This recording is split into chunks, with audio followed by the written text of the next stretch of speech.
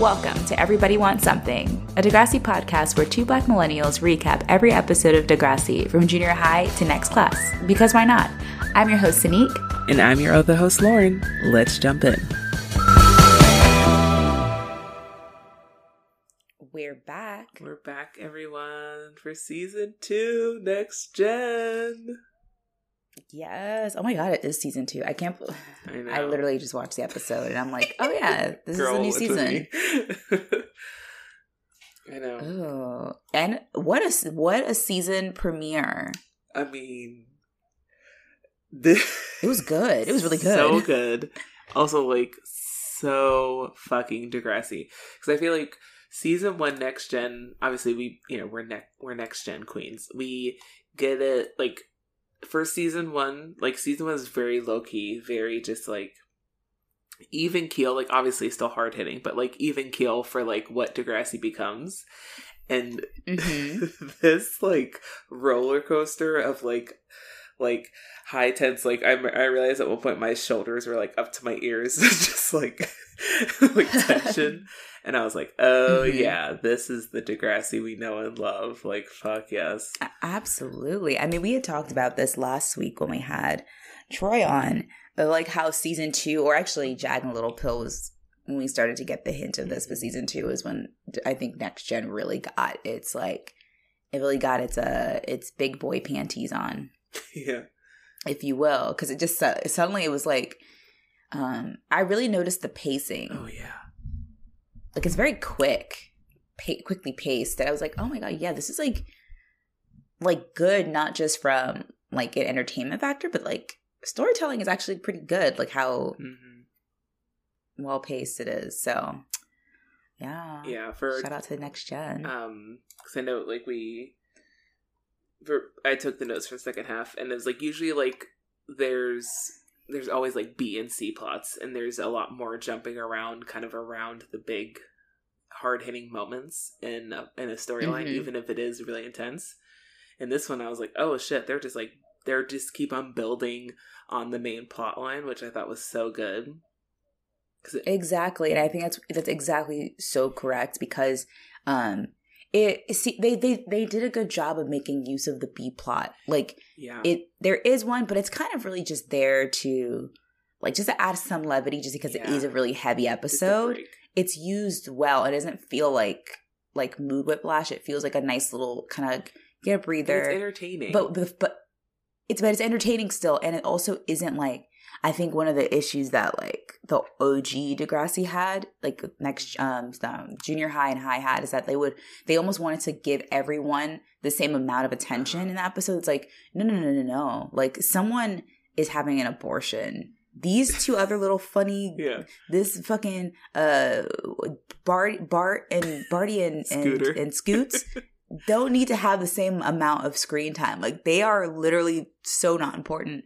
With this, we get so much more of Craig and his drama, and, like, JT and Toby are kind of, like, doing a little thing, but, like, it's not too intense. Yeah, you know. I very much agree. And they also didn't try doing that really annoying Degrassi thing where they try to say these two things are kind of similar. Like, like when Joey claimed child abuse while Rick was actually getting beat up by his dad. Right. It's not like JT. You see, Craig's getting beaten by his dad. In a way, JT's getting beaten down by the women in his life. Right. No, that's same thing. The harshness of feminism. Similar. Am I right? Yeah. Yeah, kids. What do you think about that? So, thank God they did not do that. But before we get into the episode, Lauren, how are you doing? I'm doing well. I'm doing okay. We were trying to figure out when we were going to be recording, and Sanique goes, "Are you still working?" And I was like, "Yes." I thought you were on summer vacay, girl. Because we're well into June, so I thought you were. Girl, I thought I was going to be on summer vacation by now too. My school is just being an asshole, and it's just every week it's like something else. And so, but because they're in charge of my paperwork, gotta kiss up to your boss until they give you the documents that they need, and they're very much holding it over my head. Oh no. Yeah, it's not great. But luckily I'm moving on to bigger and better things. And this afternoon I got some of the documents that I needed, so things are moving and grooving. And I am very much so close to summer vacation, which is very exciting. And yeah, just, trying to stay cool. It's so fucking hot. I'm sweating constantly. I've thought more into the fabrics of my clothes and how breathable they are than I ever have before. Oh, of course. God, it's a hard life. This is adulthood, I feel like.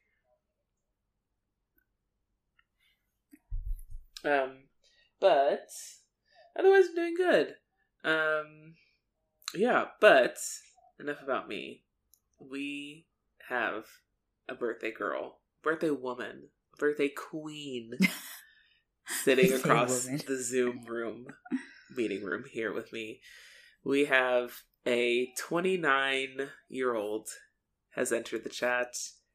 How was your birthday?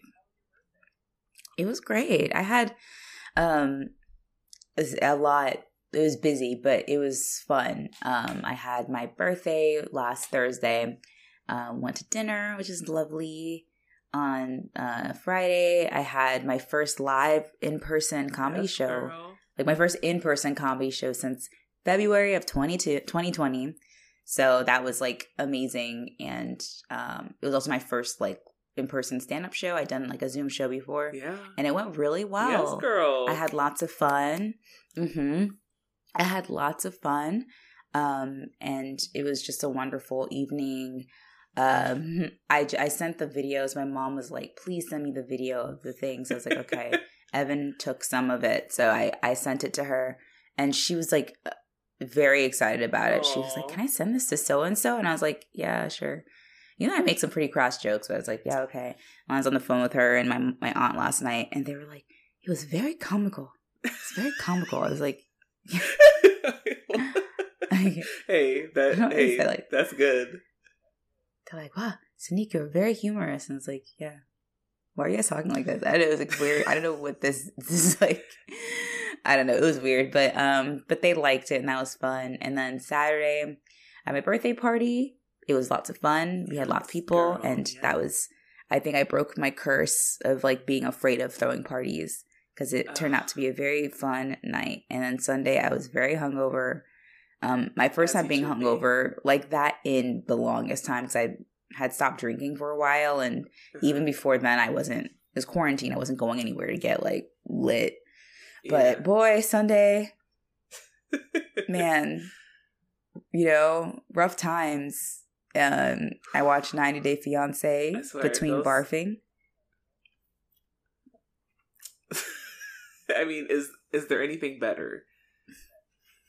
Yeah, but I feel fine now. I'm just a little tired because it's early morning. It's early, so so I'm a little sleepy. But yeah, but I'm doing fine. I had a lovely longish weekend. And now we're into a new week. Yeah. Well, I wanted to give one of our listeners a shout out. If I can find it. I screenshotted it a while ago, so let's see.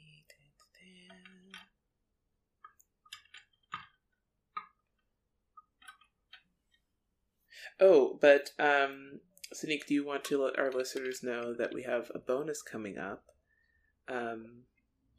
for the Solid Listen Patreon at the $5 tier? We do. As you know, or you might not know, you give $5 to the Patreon. You get access to all of the Solid Listen Network bonus content, including ours. And we've got one coming up.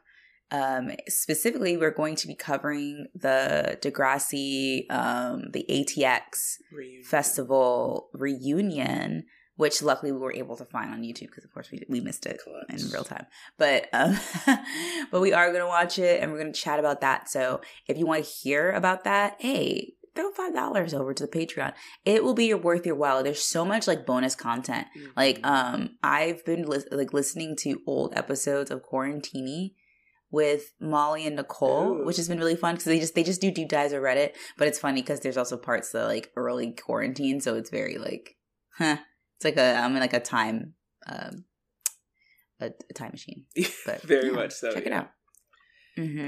That's I know, I love doing that. I've been catching up on just like podcasts I haven't like caught up on in a long time, and it's like, oh, it's just so, it's always interesting being like pre-election, like 2020 election, pre all the shit after the election, pre 2020. Well, because I just realized how much happened this year or this past year or over a year, because I'm like, shit, whoa, like I was listening to one of like Liz Bentley's Patreon, like an old episode that I hadn't listened to, and she was talking about the election, and I was like, damn, girl.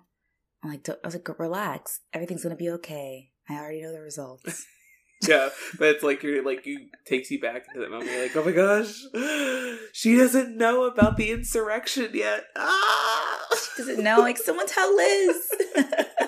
Yeah, it's hard. Or like, what was I started following someone new on YouTube, and they were talking about, I like saw them, like it was winter in New York, and I was like, why aren't they going out in masks? Like, what the fuck are they doing?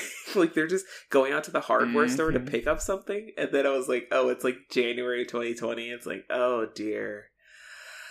If only they, like, someone let them know. Oh, my sweet, sweet child. Mm-hmm. I just caress their face and be like, I probably shouldn't caress their face though, because we're not doing that. Right. It's like, But what's our listener gotta say? But I want to give a shout out to our listener Brandy, who you messaged us probably about 2 weeks ago, last week.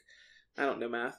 But they were so sweet, and they sent us a BuzzFeed article, because apparently BuzzFeed's still making articles they're trying. They're really trying. BuzzFeed is, BuzzFeed just won a Pulitzer. I mean, I'm assuming that... Well, because they have BuzzFeed News, because they have a news outlet that kind of does okay, but yeah. But it's of all the news outlets, BuzzFeed? Okay. I know. I agree. I feel like my Twitter should have a Pulitzer, but okay. I know, just look around us. But also I'm just like, remember when BuzzFeed was groundbreaking comedy, content producing, internet machine? Yeah, now it's literally, if I don't know what BuzzFeed would do without Twitter and TikTok and Reddit, because that's all their content. Just them we found this Twitter this subreddit, and they on Ask Reddit. I'm like, so you didn't do any work. No. You just took something that these fucking nerds on Reddit talked about, right, and was like, content. I'm gonna get paid. Fuck you. Yeah. But today we're thankful for BuzzFeed. I guess in the aspect of old school stuff like Degrassi, it's kind of still relevant. But Brandy sent us this Degrassi article that was put out celebrating the 20-year anniversary, and it is 21 behind the scenes Degrassi secrets we didn't know. And I was looking through it. A lot of them I did technically know. Not technically. I did already know. But one of them I didn't know is that Sandra Oh, the actress, was actually an extra in either Degrassi Junior High or High. Sandra Oh, Canadian? I don't think so, but I obviously could always be mistaken. But yeah, she appeared as an extra in Degrassi Junior High. Which isn't to say Sandra Oh wasn't allowed to cross the border, but for a gig. But I just assume it's all oh yeah, Sandra Oh is Canadian. Well, look at there. She's from Ontario. Oh, I don't. I just love her so much that I made her an American. So I was like, you know what? She's one of us. I feel like we're starting to come to terms with oh, so all the people we love, they're just Canadian. Well, she's dual citizenship. Because she has been working in the States for a long time. So I'm sure she, has been also held that citizenship for a long time too. Oh, I first saw her fucking Principal Gupta in Princess Diaries. Yes, and that movie is old. The queen is coming to Grove High. And he gives her the tub of tea in her hands, just like shaking. I love her. She's so funny. Oh my god, I fucking love it. Oh, I wonder did it say what episode? No, but Stephen Brogan is the one that's quoted for it, and she appeared for quote unquote. She appeared for like 7 seconds. So we always joke, oh yeah, Sandra got her start in Degrassi. I love that. Mm-hmm. That's so fun. Oh, cool. Canadian Queen, Sandra. Oh, come on the pod. I mean, Sandra, we know you're listening. Sandy, I know you're listening. Come through. We'll be back after a quick break.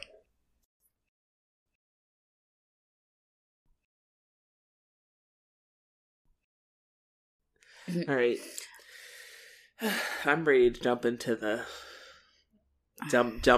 it. Are you ready? Wow, really about to jump into it.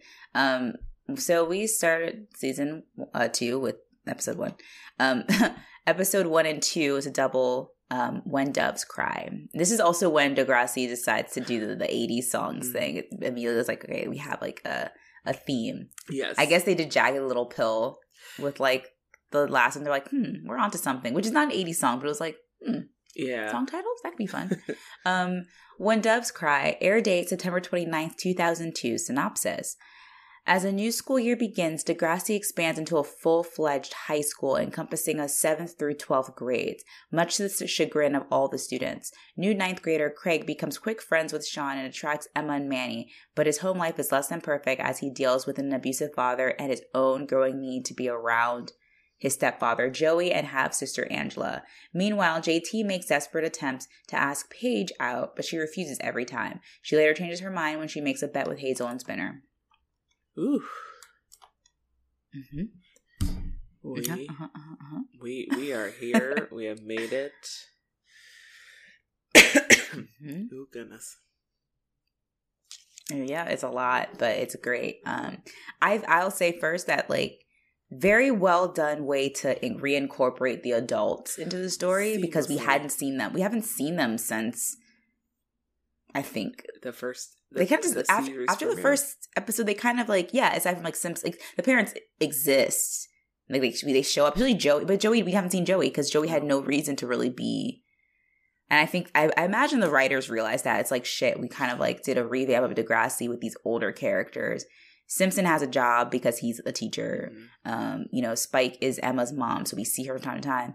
No way to really like fold Joey into the story because like he has no children at the school. Right. So I think it was smart to kind of find a way so we can see him again. So I love that because Joey's great. Mm-hmm. We get our cold open in part 1. So I wrote it like I've never seen this before. So I was like, I'm going to write this like I'm also being introduced to these characters, right? So I wrote, a creepy white boy takes pictures of Joey, Angela, and Emma as they play at the park. But then I decided to drop that bit. I'm like, his name's Craig. What am I doing? So I said, they were giving Craig. Us that energy, though. Yeah. Well, yeah, because he's just like in like it starts off with just some white boy just like with the camera just like snap. Mm-hmm. His family's like playing in like the sprinklers and stuff, and he's just taking pictures. It's like, okay, like is Ange gonna get kidnapped? Kind of later, but like it's definitely giving us. I mean, this is a nice nod back to Wheels Dad. the happy birthday, big guy. Which also quick shout out to Tyrell, who made me a beautiful drawing. I shared it of my face from like my headshot and posted it on their Instagram with happy birthday, big guy. And I was just like, life made right there. I mean, as you know, it's my favorite quote of this entire show. Tyrell, you're a real one. I know. I said it to myself in the mirror on my birthday. I just said it to me. Happy birthday, big guy. I know. Oh my god. There's just like it's very much that energy of like of like, oh, we it's don't, Will's dad. yeah, we don't know who this person is yet, but they're giving us creepy vibes behind a fence. It's like, okay, all right, Degrassi, we get it. This is your thing. Like, we're scared. But we find out this kid is Craig because when he gets home, his dad says, Craiger. Okay, so he gets home to his dad who's like waiting for him at dinner. And okay, the actor, what is his name? The actor who plays Craig's dad Terrifying. is so scary. Like, this is genius casting because they didn't do the thing that I think a lot of teen shows love to do, because Degrassi Junior High did this with Rick's dad. They do like he's like the kind of the brutish, like poor, lower class, typically down on his luck, drunk dad who's slapping his kids around because he can't find a job. No, his dad is like very well dressed. He's a surgeon. We find out later he wears some like nice designer glasses, but he is terrifying. Oh my god! In a very what's the guy's name? Like Christian Bale in like American Psycho, just like you're so scary, like in a very calm way. Yeah, I hate this. He's giving off that Patrick terrifying Bateman, that's his name. White male energy that's like, hey, in society I'm acceptable, so I can get away with anything, and like this, so they remain calm at all times, and then like truly they're the ones that are just like gaslighting everyone, being like, no, I'm not doing this. I'm not doing that. Like, because he's probably like a wonderful doctor. Like, you go to see him and he's just like, he's cracking jokes. He's very nice. He's kind of very suave. Yeah. And you just don't know this is monster, like deep down inside. He's the abuser that like, I'm so glad they didn't say it this episode that it's like, accusations like this are going to ruin his reputation. And it's like, sir, just like... like that kind of like classic excuse people use. It's like that, like, why? Because he comes across as so great. But I was thinking, but that people wouldn't believe it. I know that like he's just so like, you'd be like, really? Like, Albert? I mean, Albert seems like such a nice man. Like, oh my god, his son's always so well dressed and he's taking care. You just wouldn't expect it because he is like, see Rick getting beaten at home was not shocking. Right, because he feeds the stereotype of kind of like the blue collar kid who's kind of neglected, whereas Craig he has a nice camera. But he has a nice camera. He's definitely rich. Yeah, he's money. The thing is, though, in this 2-part episode, I came up with some good old fan fiction because it's been too long since I've done it. Love it. Craig's dad is supposed to be a surgeon, right? Why? And he's a single dad. Why is he always at home, like with like a full on cooked meal at the dinner table while the sun's still up? Good point. It's like, does he have a shift? Like, hello, do you have a surgery? You're fucking, what's that guy? Dirty John. Like, stop wearing your scrubs everywhere. Like, we get it. You're a surgeon, but like, why don't you have surgeon hours? I don't know. I didn't think about that. Yeah, he's a healthcare worker and he's just like making din, like elaborate dinner. Like, it's not even just like, oh, like I ordered some pizzas. Like, he made a whole roast at one point. Like, what dinner? He's like, I made roast, Yorkshire pudding, all this other shit. It's like, okay, like your favorite, and it's like, sir, don't you have to scrub in for some surgery? Like, why are you here? So, yeah. That's like, I didn't even think about that. That's a great point. Yeah, it is weird that he just is always home and always like has like a fully cooked like meal that he could throw it at his son. I just knew like the amount of time that he makes just to throw at his son. The amount of times that as a kid that spent a lot of time at home by themselves while their parents were working, and then they didn't get home till later.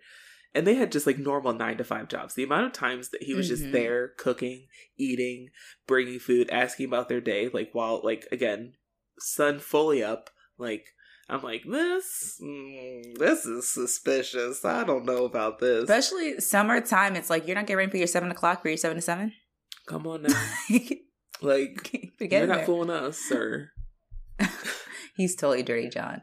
But when Craig gets home, his dad is very tense because he's late. And immediately we get like, he's very calm and he's like smashes a plate.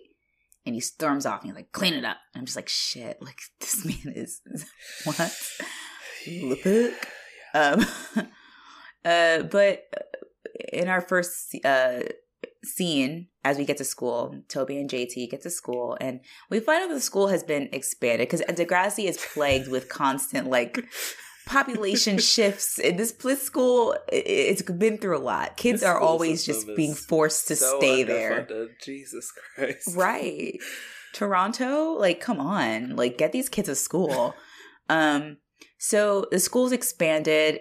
So Toby and JT are now the grade 8s, but that also means that the grade 8s from last year are now grade 9s, and they're also still there. And JT's goal this year is to find a sexy older woman because he's like, there's going to be high school girls here, okay? Like, you don't get me. Like, I'm about to bang her a junior, okay? Like, yeah, like, again, it's going to be great for me. As we said last week, like, JT is, like, gives off that, like, super confident energy, like, and, like, he's not, physically, he's not there yet to really be macking on the girls. Like, no, he has his head, his body is mostly his head. His head is Jimmy so Neutron. Big. He has Jimmy Neutron.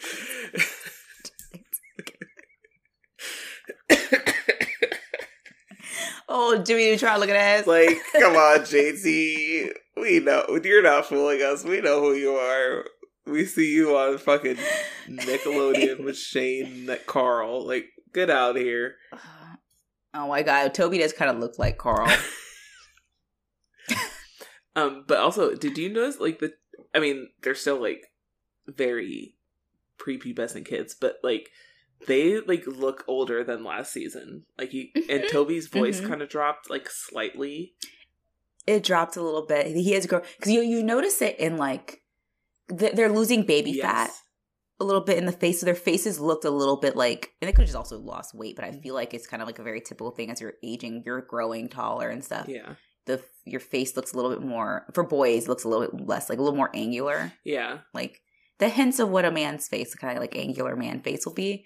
Yeah. I was like, oh my God. Which is why I love this show, because they cast actual kids. So it's like, you do get to see them grow up. Well, speaking of which, we see Emma and Manny, because Craig arrives and he's like wearing his iconic like leather jacket, and Emma and Manny are like, oh my God, cute new boy. And they're so grown up. Yeah. Like Manny shot up because she's like almost like she's kind of competing with Emma a little bit, because before she was so little.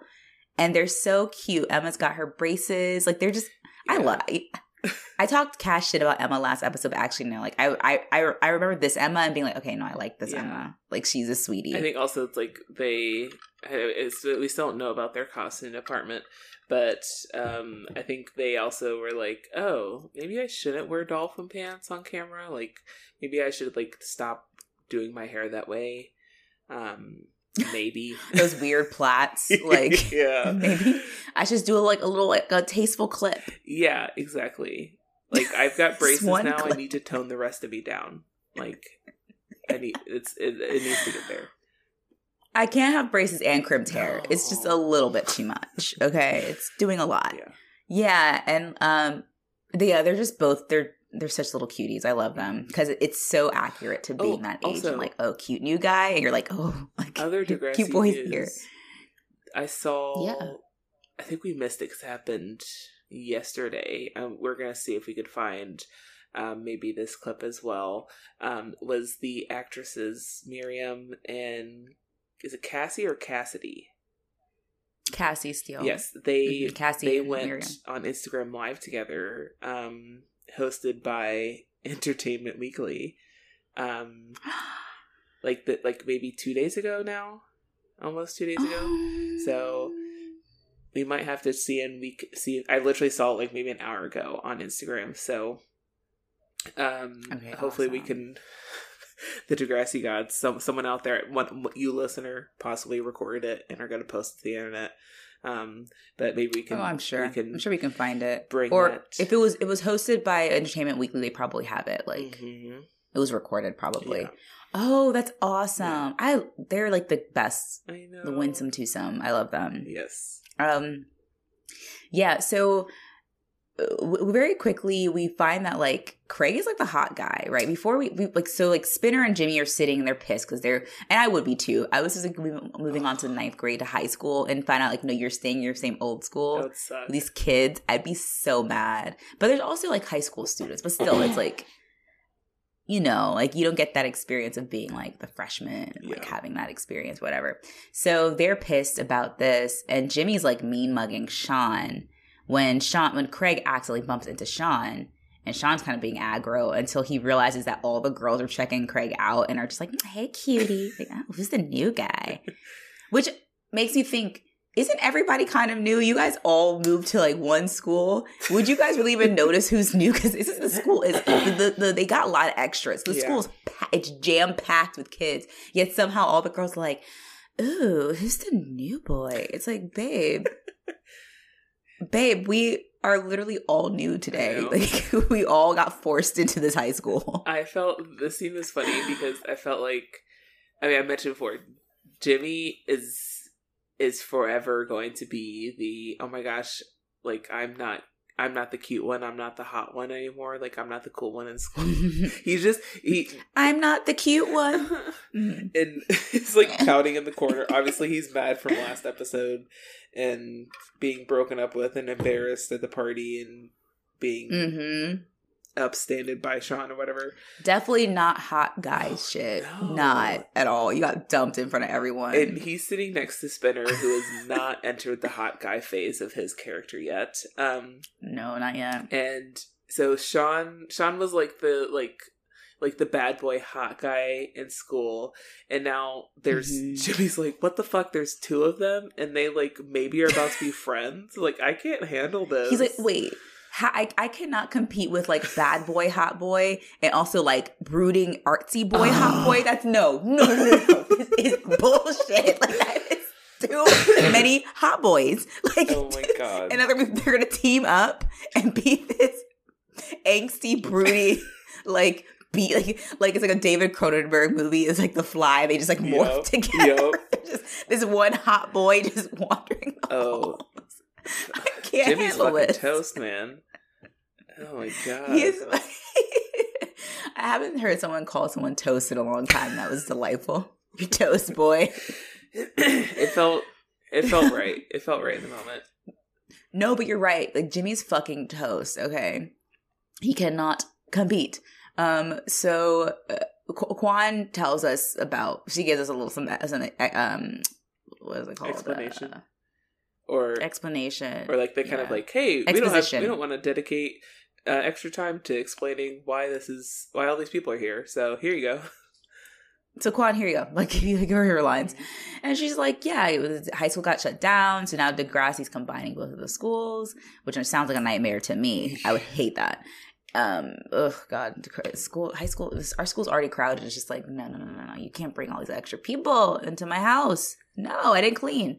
So, Liberty is worried about the after school activities logistics, of course, which fair, but it's Liberty. Student council, the announcements, what's going to happen. Yeah, she's like, I just got this, like, I was supposed to become like the student announcement bitch because Ashley was leaving.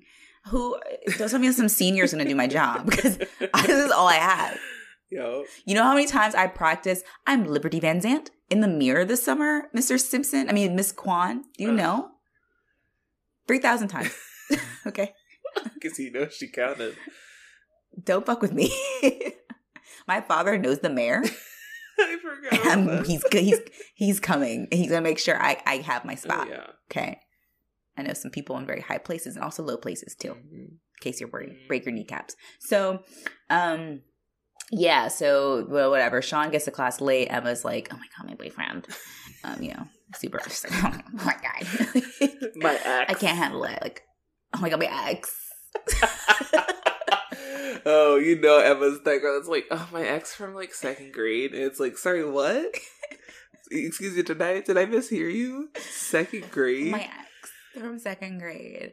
I knew someone like that who had one boyfriend her entire life, as far as I knew, and would still bring it up when we were in college and be like, and it was her ex from like the sixth grade. The sixth grade. And she'd bring that person up and be like, yeah, like when I was dating so-and-so, I was like, you mean over 10 years ago? When we were children? We sat at the lunch table together? Okay. But you couldn't because he was in A lunch and you were in B lunch, so you couldn't even sit together. Come on, girl. So, like, you guys didn't, literally, you couldn't even be friends. So, in Simpson's class, we meet the grade 9s. Craig falls asleep at his desk. Simpson seems to know Craig immediately because I'm like, and it kind of makes sense in the end. We're like, oh, okay, so they actually do know each other. Yeah. But everyone's like, oh my God, cute guys falling asleep in class. Hot. Toby and JT volunteer to share a locker because of the overcrowding, which I'm like, never move in with a friend. Never move in with your best friends. Don't do that. Don't be roomies because that's recipe for failure. I'm also pretty sure that's like was setting the seeds. I think Toby and JT end up having some kind of like tension or issue. So yeah, most definitely. I can't remember what, but like something like that. But we get to see our girl Paige, who has a mullet and is complaining about that. But I was like, you wouldn't have a mullet if you just took those clips out your hair. Like you just have clips, take them out, brush your hair, and it'll be less mullety. But yeah, she has a mullet. Craig butts into the combo, and they're like, okay, mind your business, but like, get your fine ass over here. Yeah. Oh, wait. No, does Paige say that she's like, I could, because the parents are like, oh, you can make money to get money for the new haircut if you clean out the garage. And then Paige is like, yeah, and she's like, that's like child labor. Wait, no. Okay. She's like, for a second, I was like, did she say child abuse in front of Craig? And then he gave her I don't remember what she said. I think she says, hello, child labor, or something. And then he says something to her about child labor. Okay. And she's like, okay, mind your business. But Hazel's like, cute. She's like, oh. Yeah. Like, Hazel's got her mind in a completely different place. But, oh, yeah. Okay, because this is the thing. I wrote so many of these scenes out and realized many of them are actually one scene. It's just there's a lot of characters coming in and out very quickly, which is smart and fun because we get to we basically catch up with a lot of characters without spending too much time on them because we know we're going to get to them later. But it's just like, we're just kind of, because Ashley tries to talk to Paige. She's like, hey, girls. Like, hey, girlies. And Paige looks at her. Yeah, she looks her up and down. Just like, ugh, and like walks away. And Terry's like, it's okay. Like, she'll get over it soon enough. Give her some time. So at least Terry's still talking to her. But her old friends are like, nah, bitch. Like, you think because it's been summer that I've gotten over this shit when you call me a hag in front of everybody? No. Mm-hmm. Not at all. Though, thank God Ashley's grown her hair out. Oh, finally. Her hair is too thick to be a bob. Exactly. So it's like shoulder length. I'm like, this is a lot better. Yeah. Keep doing this. So Craig, we get back to Craig, who continues to creepily take pictures of Angie. And, but they actually start to interact. And I noticed, I was like, Craig and Angie have really great chemistry. They do. I feel like the brother-sister thing, it's really like believable. Yeah, I feel like also Angie's so cute. Like she's so adorable. She's so adorable and cute, and she's just like very very giggly, and I don't know. The chemistry that she has with people seems very authentic, as if like she really is just like a kid hanging out with them. But yeah, I agree, and I think Craig is a very, very good actor. He is. The person that plays Craig, yeah. Jake Epstein is his name. Okay. Yes, he's a very good actor. Like, which is, I mean, it's just great to have like really good talent on the show because he they had good talent too, but like he actually is like one of the stronger actors and was able to carry this storyline well. And Angie, like for a kid actor, she's pretty good too. Yeah, she's good. Like she's not like annoying and weird. She like seems like genuinely just kind of like, oh, it's like a cute little kid, just So so they're talking to each other. And Angie asks if he's gonna come visit Mommy. Oh, I also forgot that like in my mind I was like, oh, Joey like just takes Craig in as like a like a dog for the pound kind of thing. I forgot that there was like the kind of, I was like, oh, right, Angie and Craig are half siblings, or they have the same mother. Mm-hmm. Yeah, they have the same mother, and Joey is his, or I guess, is his stepdad? Was his stepdad? Yeah, I think. Does someone stop being the stepdad after the person that married them dies? Right, that's what I was thinking as well. I bet, because obviously they got married, his mom and Joey got married, and so I'm wondering if Craig, like, lived with them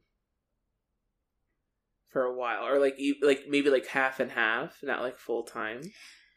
See, I get the impression that Craig was a weekend kid. I don't think he lived with them. Okay. I get the impression that Craig like lived with his dad. Yeah, because he while she was married.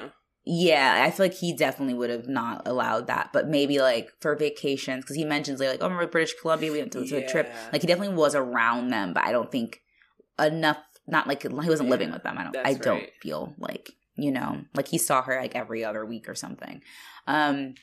Yeah, so she's so that's when we find out that they are half siblings. You know, when the nanny comes, he like, or the teacher actually, I think she's at school. He like, I don't know why I said nanny, because I thought that she was at like after like a school playground or something, care. Yeah, I didn't realize she was at school, which is like creepier that he's just like, so, Andrew, who are you talking to? I know, like, what kind of preschool is like allowing people to just approach the fence right near the playground? Right. Gosh. Hey kid, come here. Like what? Like you should be, y'all should be watching these kids better. So we get Toby and JT. Apparently, Toby invented OkCupid and is like, and he's like, you know, trying to get JT a match, but then he's like, no, I want Paige. You know, he's a better match with, I think Terry. Yeah, whatever. He's like, oh, I'm about to get my Paige, and he like puts his sunglasses on his face and just like an eyebrow thing. I'm just like, this kid is like, he's too confident. It's scary. Right? It's like he's too powerful. He is too powerful.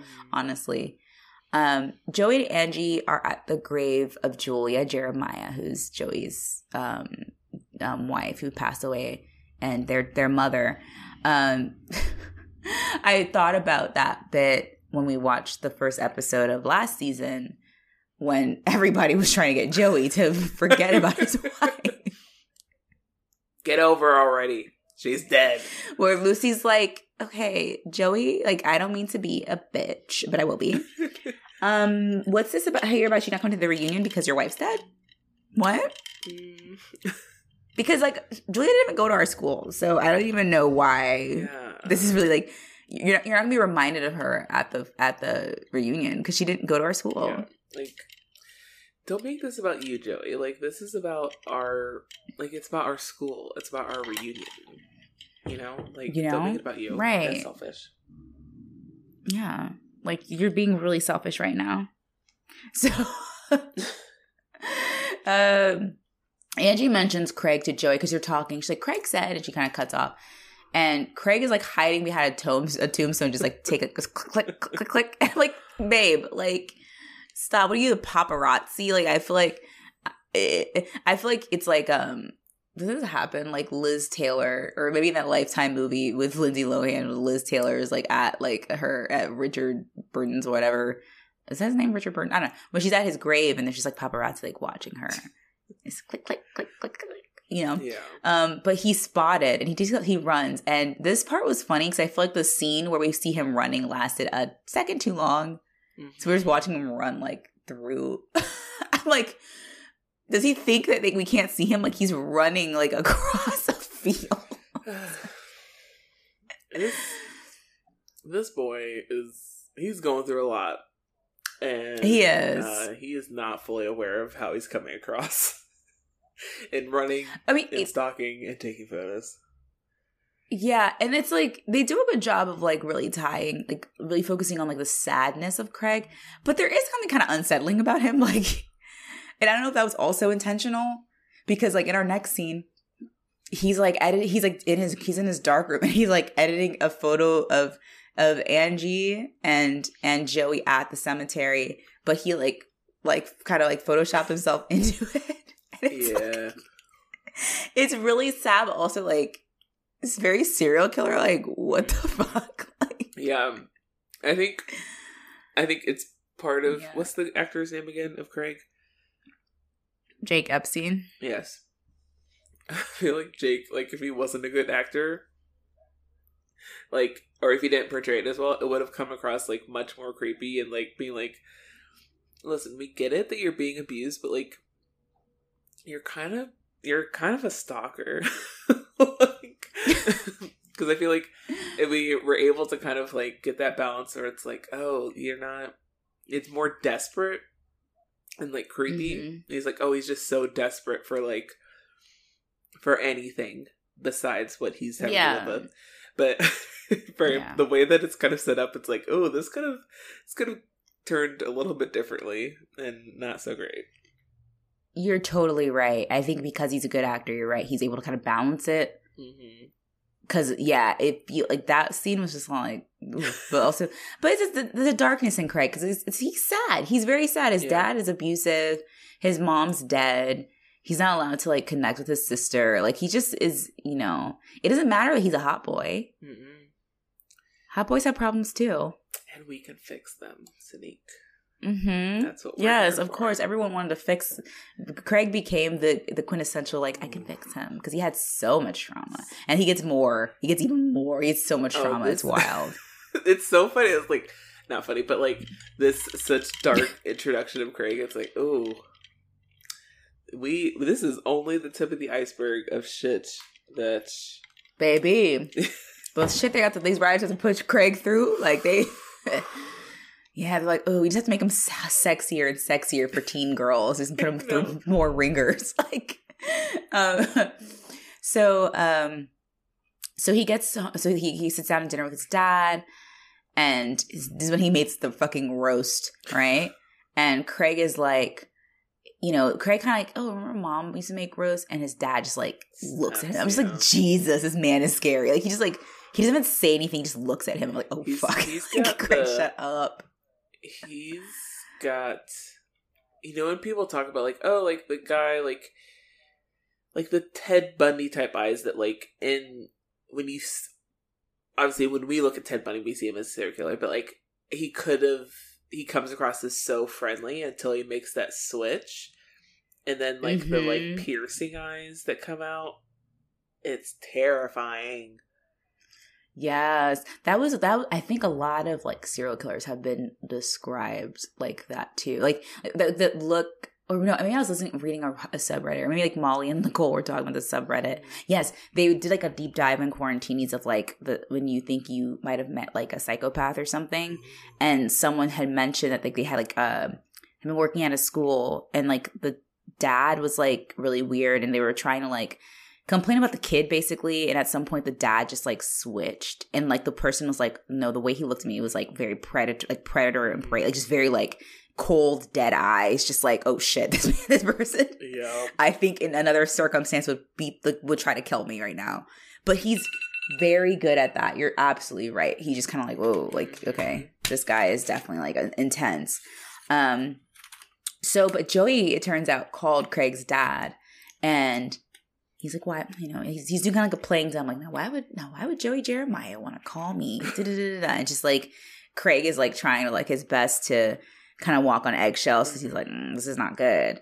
And he gets this line that says, he's like, I don't know, why would your mother leave a surgeon for a used car salesman? So he definitely is in his fifi still about his wife leaving him for someone who he sees as inferior. Very much. Yeah, because Joey's nice. Joey's nice. He like, I don't know, is emotionally available. Another adding to the dad's backstory. I bet you the mom like left, like obviously numerous reasons she probably left, but that she like the surgeon dad guy was never around. He was always at work and like lived at his job.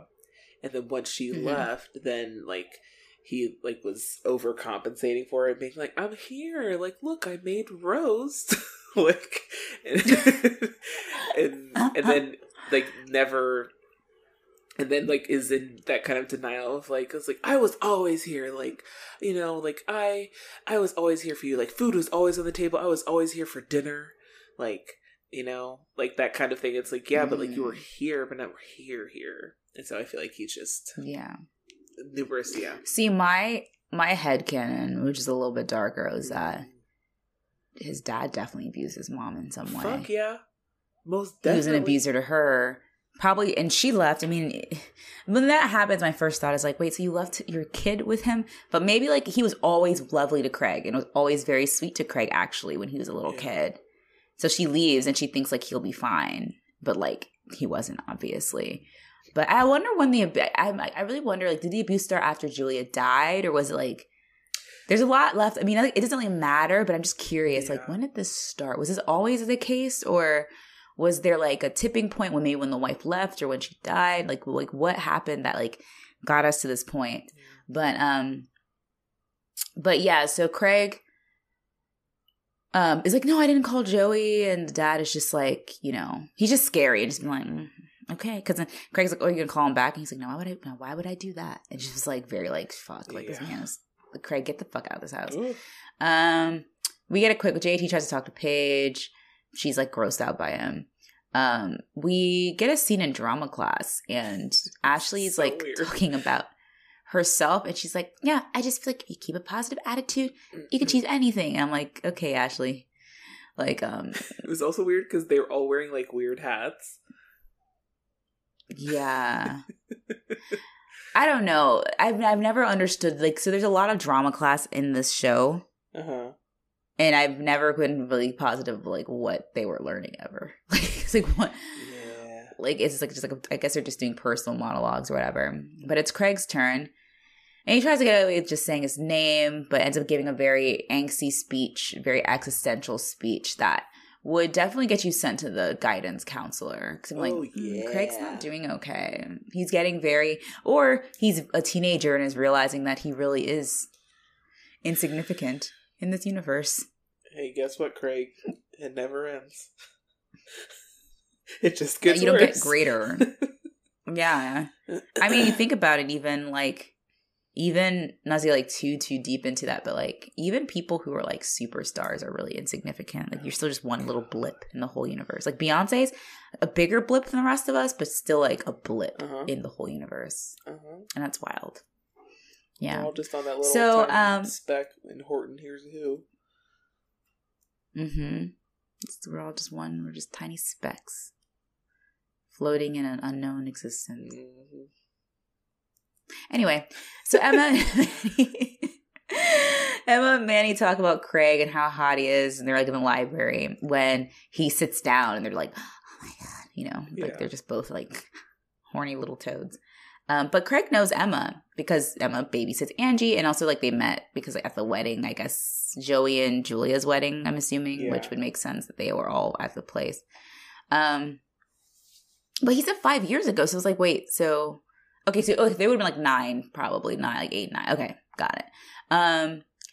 But he, like, winks at her and stuff. But Emma was like, oh my god, this is gonna be my boyfriend. She's like, okay, my mom's having this party. Angela's gonna be there. You should come. Like, and, like, thank God, you're smart. Like, that's how you get a boy. You get him to come to your job.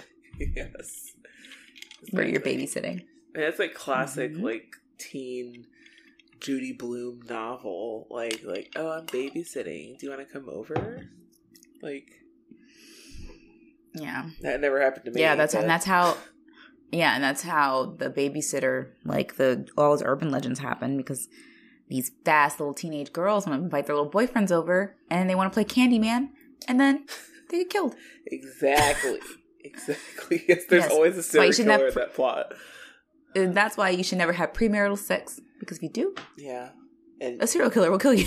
And it wasn't the young boy's fault. It was the young girl's fault for inviting him over. Yeah. Trollop. So, Joey is selling a couple a car when Craig's dad shows up. We found his name's Albert, which is, like, weird. Interesting name. So, Joey's like, yeah, how's Craig doing? But Albert is just like, mind your business. Like, you don't ask me my son. And Joey's like, hey, you know, like Craig and Angie are siblings. Like we hate each other, but we don't like the kids don't have to. Like they can hang out. But he's like not having it. And he's just like, no. He's just doing, he's not really saying anything to him. He's just like looking at him like smugly and just like drives away. It's just like, ew, God. Like I just want someone to smack him in the face. Please. You know, Albert, and it's like people like this, it's like, you know, Albert can't fucking fight. Oh, no. Albert. Fucking coward. You'd rather beat your kid up, but like, if someone punched Albert once, it's like he's out. Like, Exactly. Yeah. Also, I think I've mentioned before on the show, I watched the show Alone, which is like a survivalist, like last man standing type wilderness that mostly takes place in Canada. To connect it to something. But I watched later seasons and I started rewatching the first season where it was a different kind of show. They didn't know exactly how it was going to be. And, it was a different kind of show, but it's like, a lot of the people that go on the show are like, there's like the super like hippie hardcore, like I was born in the wrong, like, century. I like want to live on the frontier in the open land with nothing. And then there's the people that are like gun enthusiasts. But the best thing about season 1 is that they're like, they put all these people out in the wilderness and had never seen the show, never knew what to expect. And like all these people that were like, man, if only I had my guns, I could make it out here, but I don't feel protected. So I'm quitting because they're afraid of the bears. And I was like, fuck yeah, that's what you fucking get, you small dick.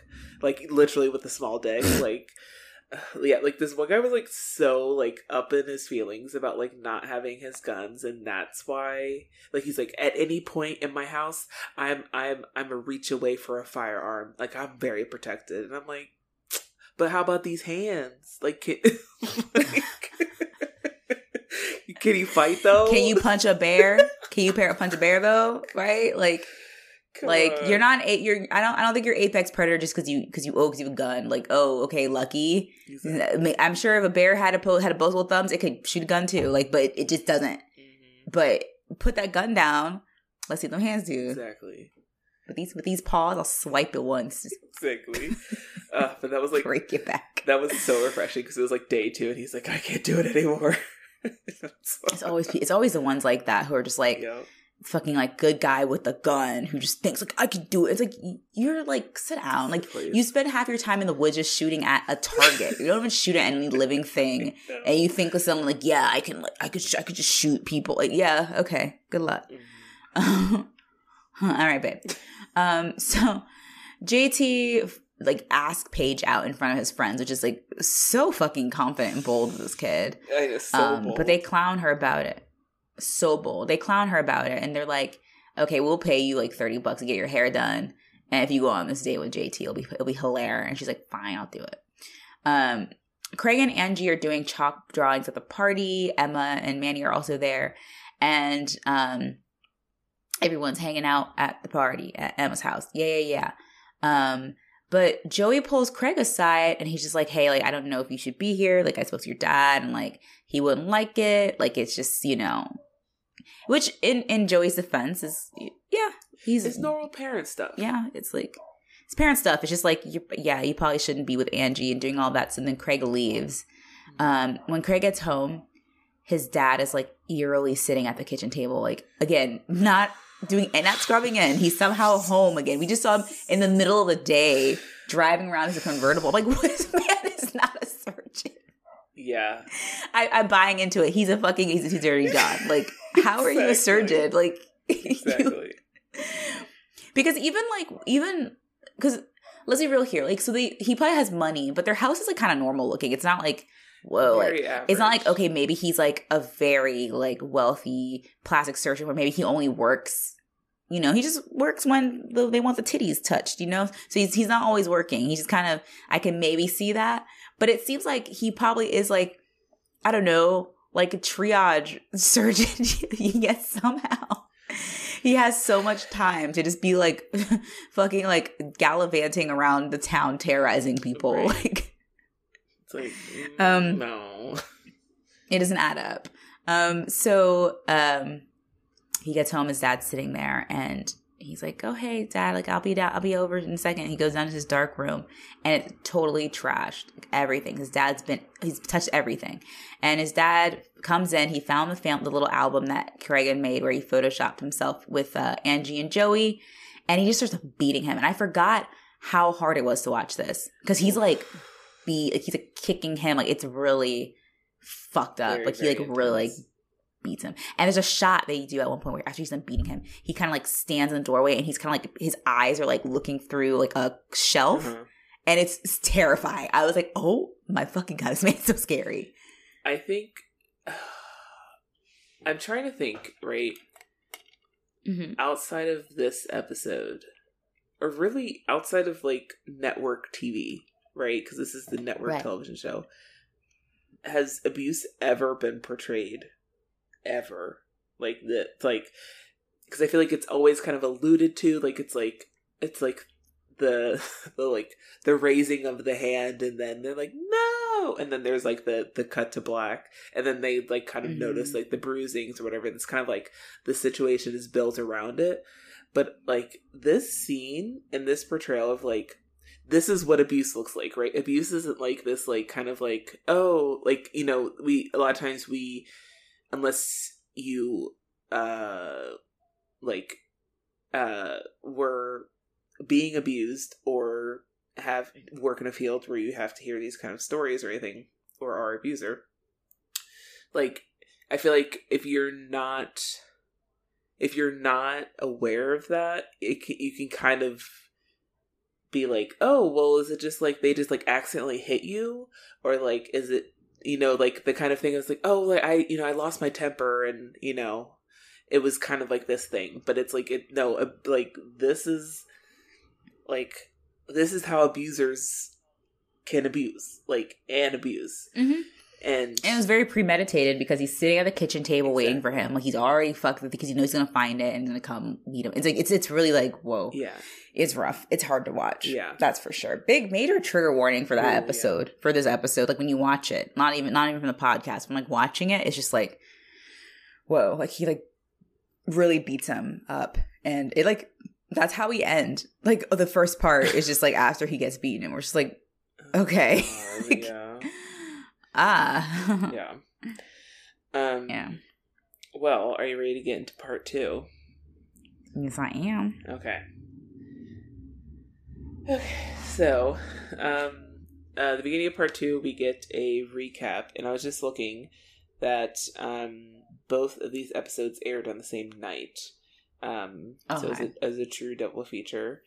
Okay. And I was gonna try to get synopsis pulled up. I don't think they have, like, there's isn't a part 2 synopsis. Like the okay. The Wikipedia is just the whole thing. Yeah. Awesome. Okay. Cool. They didn't break it up. Great. They told we heard about all the tragedy at the beginning. Okay, so for our cold open, after a recap previously, and then we got another dose of the theme song, we cut to Craig's at home, and he's looking at his very intense bruising on his body in the mirror. And it's like, oh shit. This is it. And again, a lot of times it's kind of like the kind of signs of abuse are like, oh, they have a black eye, or like, you know, there's like hand marks on the arm or something. It's not, which again, not to downplay those things. Those are very abusive signs, but to see this kind of intense injury and intense level of physical abuse on network television is very groundbreaking, I feel like. Yeah, and also also very intentional too, because it is bruising on his side to where people can't see it. Yeah. He didn't hit him in the face. He kicked him multiple times in the ribs, so no one will know. Yeah. Either, which makes my skin crawl.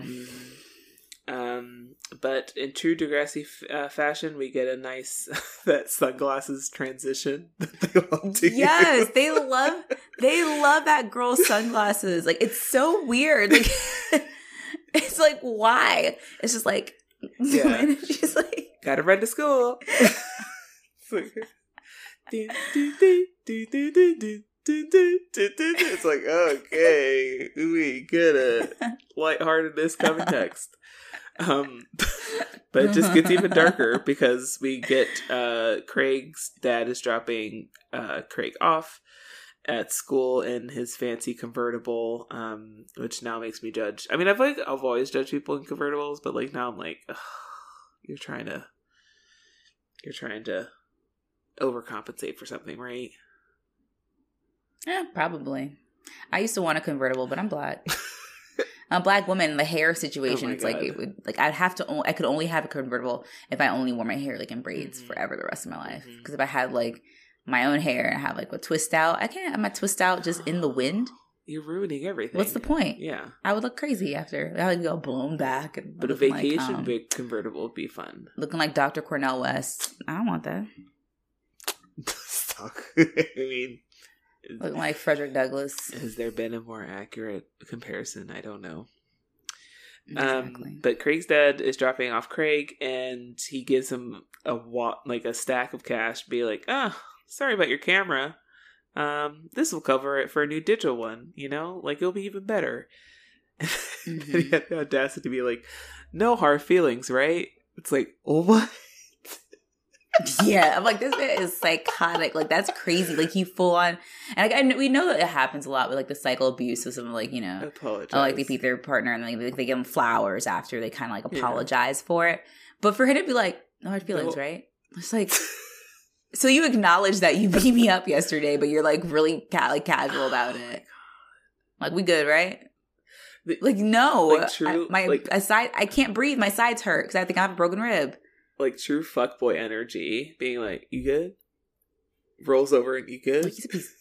No hard feelings. He's a piece of shit. I'm like, I hope I hope you flip that convertible. God, please. Dick. Like, yeah. So I think for the second part we can kind of skip through go through the JT storyline and Paige storyline. Yeah, I agree. So we're in the lunchroom. JT stumbles around talking to Paige. But she, after getting the offering for the bet, she's like, you can, whispers in his ear, you can get a movie and a bite to eat, and that's it. Your treat. On you. Yeah. Which is like, yes, Paige, get it. Then we get to the hallway. Emma drops her book. Someone knocks into her and drops her books, and she sees Craig, and they start chatting about the day before at the party when Craig kind of like all of a sudden leaves after Joey talks to him. And she's like, hey, you know, it's Emma, so she's obviously going to try to always be the bridge and the mending factor in every but also situation. Classic like meddling too. It's like, Emma, you do not, this is way above your pay grade. You do not know what's going on right now. Yes. And she offers to, you know, say like, hey, like I'm picking up Ange after school. You can, you know, we can kind of find a loophole in this. You're not seeing Ange, you're seeing me, and Ange just happens to be there. And you can see her then. So they agree for that. Emma really thinks she's grown. I'm like, y'all, listen, their parents do not want them. You need to you can't be doing this, Emma. Like, come on.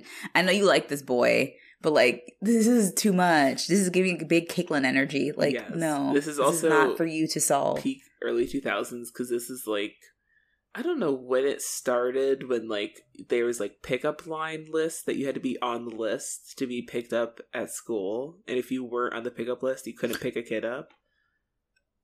Oh, yeah. But they were definitely doing that even in 2002.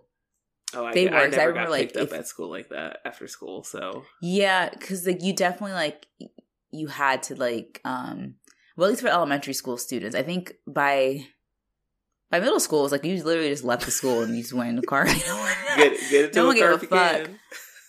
But, like, in elementary school, definitely, like, if you were being picked up, like, they would make sure like that's a parent because you had to, because it was not uncommon. Like, that's how, because it's not even about, I think the concern wasn't necessarily like, oh, a stranger will come to get a kid. I think it was mostly like parents that are dealing with custody battles, and parent just be like, I'm taking my kid, and it's like, that's, you're not on the list. Like, you know, dad tries to take the kid to like across state lines. Yeah. But, you know, who cares? Emma's picking her up. She's got it. It's fine. I'm a list. They know me. They know me here. Pick this kid up. Yikes. So after school, they go to pick up Angela, and this is when Angela's like, oh, I want to go to the park. Let's go to the park. Emma's like, listen, I got things to study for. It's the second day of school, and I have tons of homework I need to study. So Craig's like, hey, I could take her to the park. And Emma's like, I don't know. This seems fishy. But she eventually kind of gives in because, again, at this point, like, it's, you know, it's her brother. She doesn't know the full situation yet. And she's also a teenager, not fully realizing that it's weird. That, like, that's not true. Let the parent know I have what's to going give on. her. Yeah, I have to give her the benefit of the doubt because she is like 13 or so, or 14. Because my first thought was like, Emma, you can't just give, even if that is her brother, it's like, if you're responsible for babysitting, you can't, it's one thing to have the brother be there too. I think that would might be an issue, but not really. Another thing to be like, oh yeah, you take her to the park, I'm going to go do something else. Like, no, you need to be with her. Like, you need to go to the park too, or like, they just don't go to the park, but you can't just be like, yeah, text me when you're done. Yeah, just like, be home, like, kind of soon. I don't know. You know? Like, make sure you're home before her dad gets here so we can continue to lie. Yeah. But we cut to Ange and Craig are at the park. They're, like, running through some sprinklers, like, being very cute and sibling-like, and it's very sweet. And they go into the grass, and they're kind of, like, tickling or kind of, like, wrestling, kind of, like, I don't know, literally rolling in the grass. And that's when Ange actually hits or tickles one of, I was about to say Rick, Craig's bruises. And he's like, because literally he probably has at least 2 broken ribs. He has a cracked rib. Yeah, and that's when his shirt kind of pulls up, and that's when she sees the bruises. And he's so, this is like true, like, cute big brother energy. He's like, oh, you remember the dinosaur I told you about? Well, he likes to eat Craig's for dinner, and so he bit me, and then, you know, that's how I got this bruise. And it's just like so sweet and innocent, like, of like a cute way of explaining it away, but not like, but like so sad. So sad. Yeah. But you know, they decide that they're gonna go get some ice cream and make everything better, which I can attest to that. But also this situation, when that ice cream does make things better. It sure does. This entire situation, when Emma was like, okay, go ahead and take her, I was like, this is giving me so much anxiety. When I, like, in like a 30-minute show, when like I can see the problem getting set up, I'm like, damn it, these fucking idiots. Like, it stresses me out so much because I'm just like, this isn't gonna end well. You know that. Yeah. And of course, Joey decides to come home early because he wants to see his daughter, and he wants to see his little bugaboo. Yeah. He's like, you know, I own this car dealership, so I can leave whenever I want. Exactly. Boss babe energy. I work on my own time. I set my own schedule. Oh my god. Now I'm just picturing like Joey trying to like sell like cosmetics to his downlines. Yeah. Most definitely. And that's when he finds out the Ange is gone, and and he's like, where are they? And she's like, oh, they're at the park, it's fine. And then Emma's like, well, you know, it's really not that big of a deal, like, he should be able to see his sister. She's apparently, it's like, Emma, no, if you don't shut your little mouth, that's when I'm like, I fucking hate kids. Because kids, it's a little bratty teenager, but like, I think, I have an opinion about, like, you don't know what's happening. This is, stay out of grown folks' business. And he rightfully is like, you're a babysitter. Mind your fucking business, little girl. Exactly. Who you think you are? So I'm gonna go ahead and just wrap up the JT and Paige plotline here. So they're at the mall. Paige shows up in disguise and a hoodie and sunglasses. And she's like, oh, come on, hurry, let's get into the movie before someone sees us. Look like the Unabomber. Truly, like, girl. honey. And after the movie, as part of the deal, she has to get a bite to eat as well.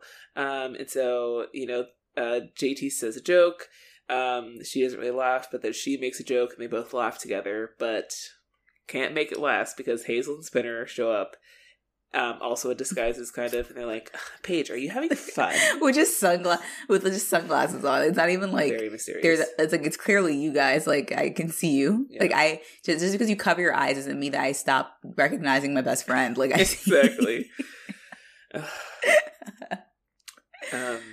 But that they pay her right then, which is really shady. They didn't have to do that, but this is so mean. Like, are you having fun? Are you? You know what? I think she suffered enough, hasn't she? Here, girl.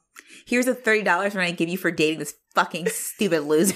It's just like it's that classic like 30 teen show or it's like oh no, it was a bet. How did it ever happen to me? It's like you did. Come on, JT. But JT's so confident. He's like, listen, I could bag a girl like Paige. He's like, I'm very funny. Yes. I have a big head, so I look taller. He knows. He's like, I had her laughing. If they hadn't showed up, something would have happened. Yeah, I loosened her up. She was laughing. Yeah. So he's very upset. And the next day at school, Paige is nice, and she does apologize. She's like, that wasn't very nice of me, but I needed money, so which I appreciated. But JT's like, hey, if we're gonna be even Steven, I really wanted a kiss at the end of our first date. So she kisses him on the cheek. She's like, hun, I would have given you the light of day if you were a little bit taller and not like just like the scum, not the scum, like a subterranean social class. Yeah, she's like, you literally are like a fucking like, it's like that book in Brave New World, and he's like one of the deltas or something. Like, you're just literally like genetically inferior to me. Exactly. But that was it was very sweet and kind of like a nice feeling. Like, like Paige got her money, she apologized, but it's JT, so he's gonna bounce back. If it was Toby would have been gone forever. Like. Oh, Toby's will immediately end up on like 4chan. Like he's writing a manifesto. Yeah. JT is like he's just gonna make it part of a stand-up bit. He's fine. Yeah. Like he will be okay. But okay, so we get back to the ice cream truck, and Ange sees that Craig is paying with a bunch of money, and she's like, "Wow, you have $1 million. You're so rich." It's so cute. I love when kids like have no concept of like money or size or anything. Yes. And you're like, you were gone for 10,000 hours. It's like, I was gone for an hour. You were gone forever. Oh my gosh. What are you talking about? I remember. It's like, are you a billionaire, Jeff Bezos? I remember realizing, like, when I got older, like, I remember my reference for like the hardest, like the longest amount of time, like the longest period was the night before Christmas. Like when having to go to sleep and then like trying to go to sleep, but like being too excited to sleep. And then like having to wait for what felt like hours until you could like leave and go like open your presents. That's my reference still for like feeling like how long something feels. I'm like, does it feel like this? Not as bad. Yeah, I was definitely like that with Christmas as well. Except my family opened gifts at midnight on Christmas Eve. Jealous. We didn't do Christmas morning. So I would instead of like waiting to go to sleep, I would be counting down the hours though. I had like a little Barbie clock. Yes. That like I could like, because I used it to learn how to tell time. I had a hard time learning how to tell time. Girl, it's difficult. It was really a challenge for me. I could not understand clocks, and I still kind of like have like I can't do watches without numbers on it. I embarrassingly, I'm like, I don't know what that means. Yeah. What is that? I don't know where the hand is. But I had a little Barbie clock, and I would be counting down the hours until midnight. And waiting until midnight was like the longest. I was like, oh my God, I'm going to claw my eyes out. Yeah. Like, I'd be checking the time every, like, 30 minutes. Yeah. And it's like, I also, like... just watch TV. There's moments where I'm like, I don't think... There's, like, moments where I think back at, like, excitement or, like, awe about something. And you're just like, I haven't felt that in a long time. It's like, oh, dear. We're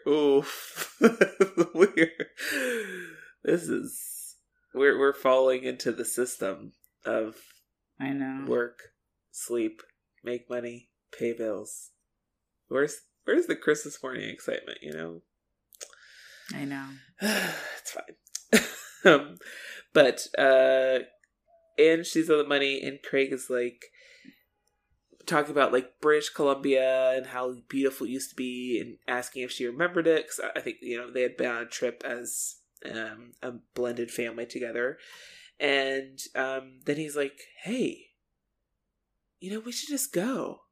The bus station isn't far. We could go together. And of course, Ange, the child that she is like, okay. And then at that point, I was like, oh shit, I forgot this happened. That's terrifying. Craig, what are you doing? You're losing me. You're losing me. Yeah, so I don't want to spoil it if people are listening or who are just like getting reacquainted to Degrassi, don't remember this. But there is something about Craig that we learn later, yes. And I oftentimes have looked back if this was because Craig is an interesting character because he's very impulsive, and we see him be impulsive a lot. Especially like in this episode. Not just in this moment, but like later subsequent episodes, he does things where it's like, you're not thinking. And I'm wondering, and I don't know if the writers were already kind of thinking this for him, or if it just so happened to end up this way. But there's a very like impulsivity about Craig where it's like, I don't think he's a bad person. Like obviously, it's wrong. He tried to be like, yeah, let's go to British Columbia, but I think he like his rationale is not. Yeah, he just is. Like, I mean, also like he's growing up in an abusive household, and part of that is probably like not fully grasping like boundaries, and like you should not do that. Like these are things that you do and things you don't do, and that's not appropriate behavior. But he's like, yeah, let's go to British Columbia, babe. Yeah, very much so. But I started watching the Degrassi Zoom reunion earlier today, just like the beginning of it, and they had mentioned that for this specific plotline of when it comes to Craig's mental health and basically his circumstance and his character, what that looks like, they talked to a professional, and like basically that was aiding in his character development and figuring out how he wanted to portray the role. And so I think that they definitely either they were thinking about it or not so much, but like they're obviously adding depth to this story of like when you live in this abusive environment as a child and go through the trauma of losing a parent and all of that, like this, like the rationale that we're using watching it is not the same rationale that he has as a character, you know? Of course. So yeah. And also just the fact that like his father clearly has some rage issue. He has like some sort of like issues with like I think mental illness as well. Oh, yeah. Because I don't think he's. I mean, he is an abuser, and every abuser doesn't have to be mentally ill. But it's like there's something about his kind of abuse where he's like just like so like the outburst of it flips here and back. Yeah, it's like there's something that's not quite like right, you know, with him. Very but much so. But Joey shows up just in time and sees them at the ice cream truck, and Ange runs up to him, but through their kind of exchange, Ange is kind of asking like, oh, can Daddy come to British Columbia too?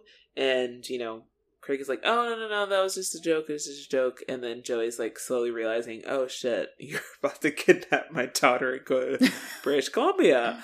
What the fuck? And obviously he's, heightened emotion. He just was, looking for his missing child in his brain, and now realizing that this could have happened. Obviously freaking out, and like yells at Craig, like, I don't know what he says.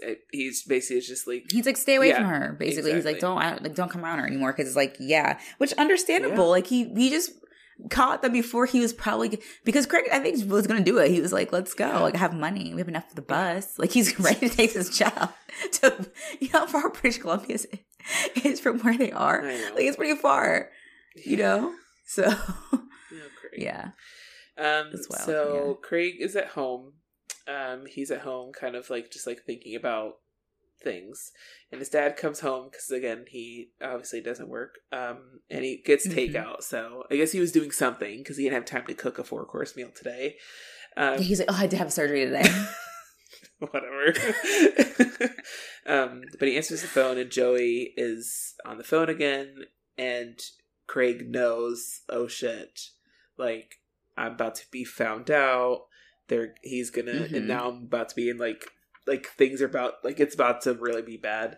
So it's about to get real in here. Like, I need to go. Yeah, and this is a very intense scene. Craig runs upstairs, and as he's doing this, his dad still remains on the phone, very calmly talking to Joey Jeremiah. Terrifying. That kind of like that like kind of like remaining calm is so scary. And Craig runs upstairs. And he's remaining calm, but you know he's like, I'm about to. Yes. He is. That's what's so scary about him, because he's like on the phone, totally calm, like, hey, Joey. Yeah. But you know in his head, he's like, I'm ready. He's like gearing up to like go up there. And just like, shit. Like, this actor is so good. I hate how good he is. I feel like if I met him in real life, I'd be really scared of him. I know. Like, shout out to you. I hope you're doing well. I hope people like yell at you on the street. Because I'm like, how people are like, yeah. I'm trying to remind myself that you're not that person, but like it's hard because you're such a good actor. It's like Mr. Colby. It's like you are an actual creep. Like, exactly. I'm scared of you. We should start like a Hall of Fame of Degrassi actors that just like side characters. Oh yeah, I mean, just to name a few: Mr. Colby, Craig's dad. Not past Rick, but future Rick. Oh, yeah, that Rick, yeah. I mean, just like, you know, not great. Heather Sinclair, not pictured. But also mentioned in this episode by name. Yes. But Craig runs upstairs, and you see that has like 3 to 4 locks on his door, so that means that he like has been prepared, like with deadbolts, which is so sad. Hospital locks, like he has deadbolts on his door, like the door, hotel locks. Very scary, and like just like that again, just that like small thing that they added to a scene that like instantly lets you know that's just like he's a teenager that has to put this many locks up on his door to keep him from the monster that lives in his house. That also happens to be his dad, and that's terrifying. It is. And so he calls Sean, freaking out, trying to be like, hey, you free tonight? Like, just trying to, like, get out of the house and get somewhere. And he climbs out the window just in time before his dad beats... I forgot about this scene. Jack Nicholson's the door with a golf club. What the fuck? What? If we need another marker for his class, right? Like he's in a golf club, because you know he gets his golf with like all of these like other like doctors, and they're just like, we're special people. He's golf club. He's beating on the door. What the fuck? Literally while wearing like a 3-piece suit. Like he's yeah. Again, just those small things that in Degrassi Next Generation that just like they're thinking about things, and they're just like really, you know. I'm sure they had a higher budget for everything as well. They have a bigger budget for sure. Pay for the talent that can do all these things. Yeah. So we cut to, because if this was like junior high or high, the dad would be like doing people like Craig, like really bad, like acting like, you come down here, mister. It'd be like very like like you wouldn't see him and just be like off camera like, Craig, I'm coming up there. Really coming up there, big guy.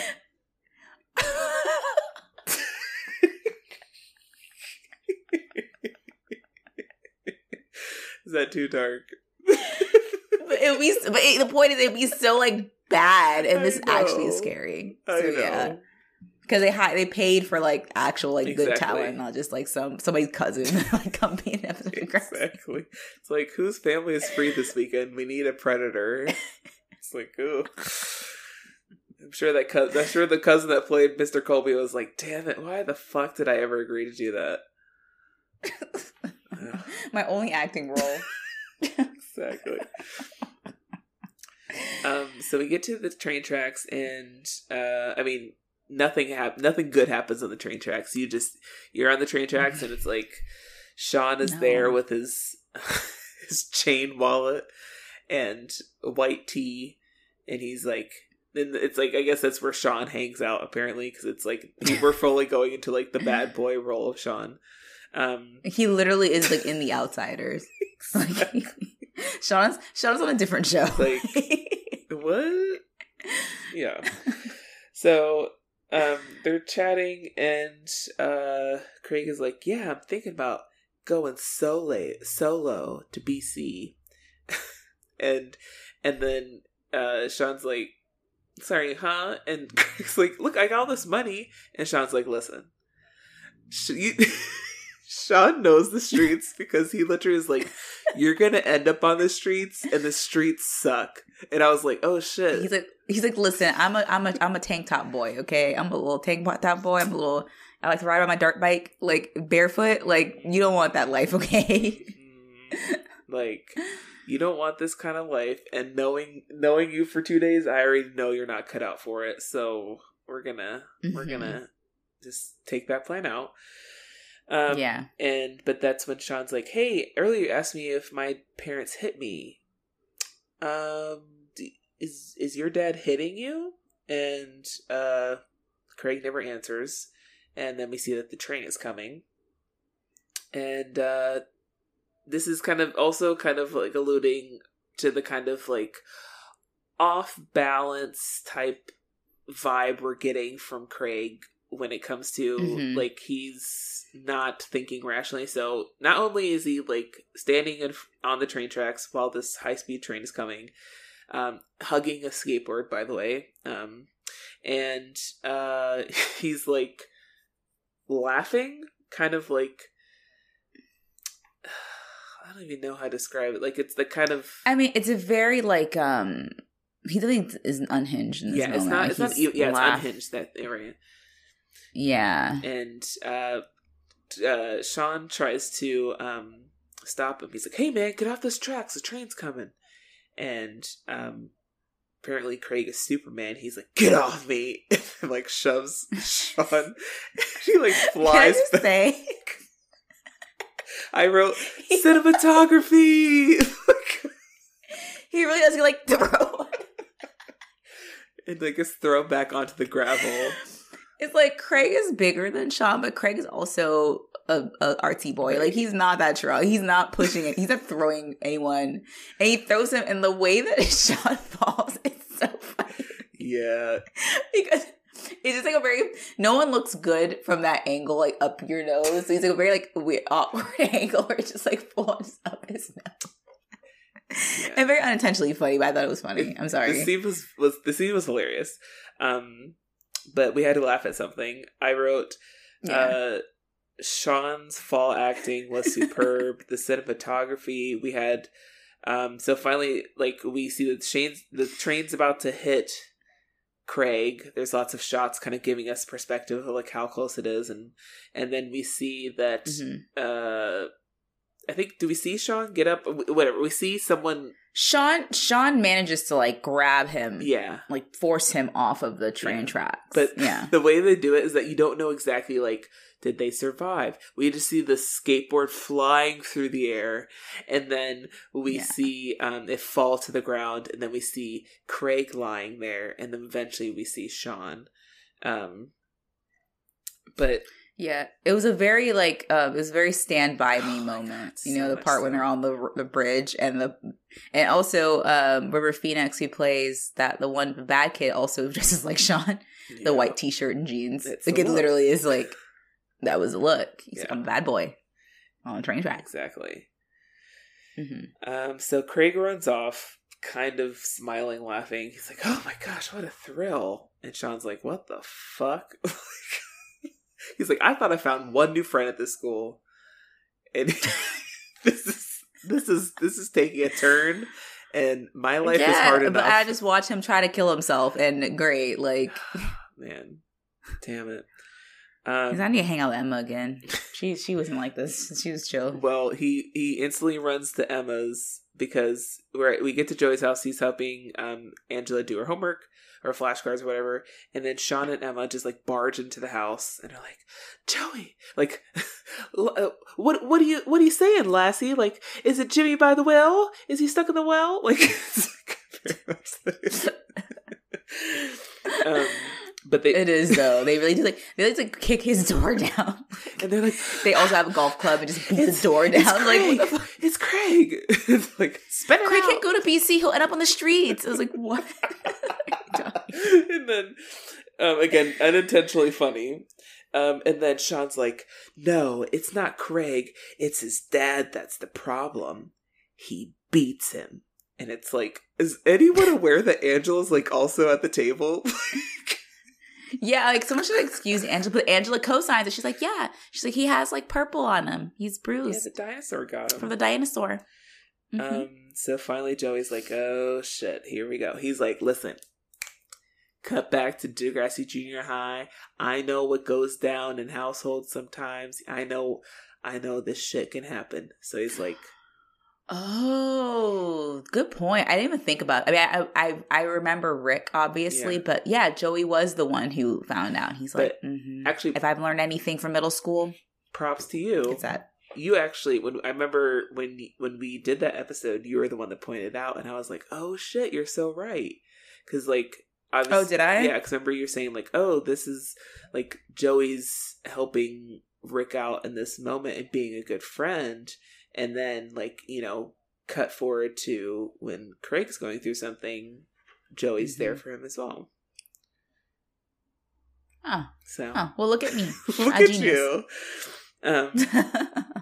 So, Sean and Joey immediately go looking for Craig all over town, and Joey's convertible. But he's got the classy, like, retro convertible that's much cooler. Mm-hmm. He's got a personality. And Emma's looking over after Ange, and she's going through Craig's photo album. And, you know, they're like, Craig, where are you? And that's finally when she sees that that there's a picture of Craig's mom's grave. And it's like, and then Joey calls home and talks to Emma, and he's like, we can't find him. If not, we're going to have to go to the police next. And then Emma's like, there's one more place you haven't looked. And then that's when they show up at the graveyard and see Craig. We get to the graveyard, and Craig is there, and he's very defensive and very kind of like on edge. Yeah. And one of my favorite Degrassi lines that I've said some. I've cut myself off from saying it as often as I used to, because people don't get what I'm referring to. But I like to say, liar! Like Craig does when he calls Sean a liar. Okay, so I'm gonna continue. He screams that. Liar in this episode? Yes. Okay. So at this point I wasn't taking as good of notes. So they're in the graveyard, and Joey shows up, and Sean's also there, and he's like, "Hey, oh yeah, he Craig, is. Like, what's going on? Like, what? I heard you had a meeting with the train," and then Craig's like, "Oh, did Sean tell you that? He's a liar." And then he's like, "Liar!" Like really loud and dramatically. Like, at Sean. Now I remember. Well, also, like, Craig, the actor who plays Craig, has a weird cadence when he speaks sometimes. So he'll do like something. Yes. Like, he does this weird like thing when I'm like, why are you talking? Like, I don't know if it's his, I don't know, like maybe the part of Canada he's from, they talk like that. But he'll say something like, hang out with me and Angie. Like, he's a weird like accent. And no one else has the accent on the show. And I mean, Canada is a very big country. So maybe where he is from, they speak that way. But it's a strange thing. And you know what? You're right. He does say, like, he doesn't say liar. He says, like, liar, liar. Like, it's really like, you know, like in Princess Bride, when the old woman's like, lie. What did you say? Liar. Like do you know what I'm talking about in Princess Bride? Like the old crone? Yeah, the old crone. When not the old crone, the two like witch doctor couple that help bring back. Yeah. Like Billy Crystal. Yes. Okay.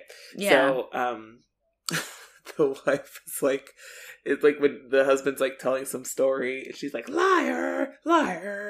It's like it's like she's like spilling all the truth, and so but listen out to it, because like you're not gonna be able to unhear it, that like Craig speaks with a very strange accent like, that no one else has in the show.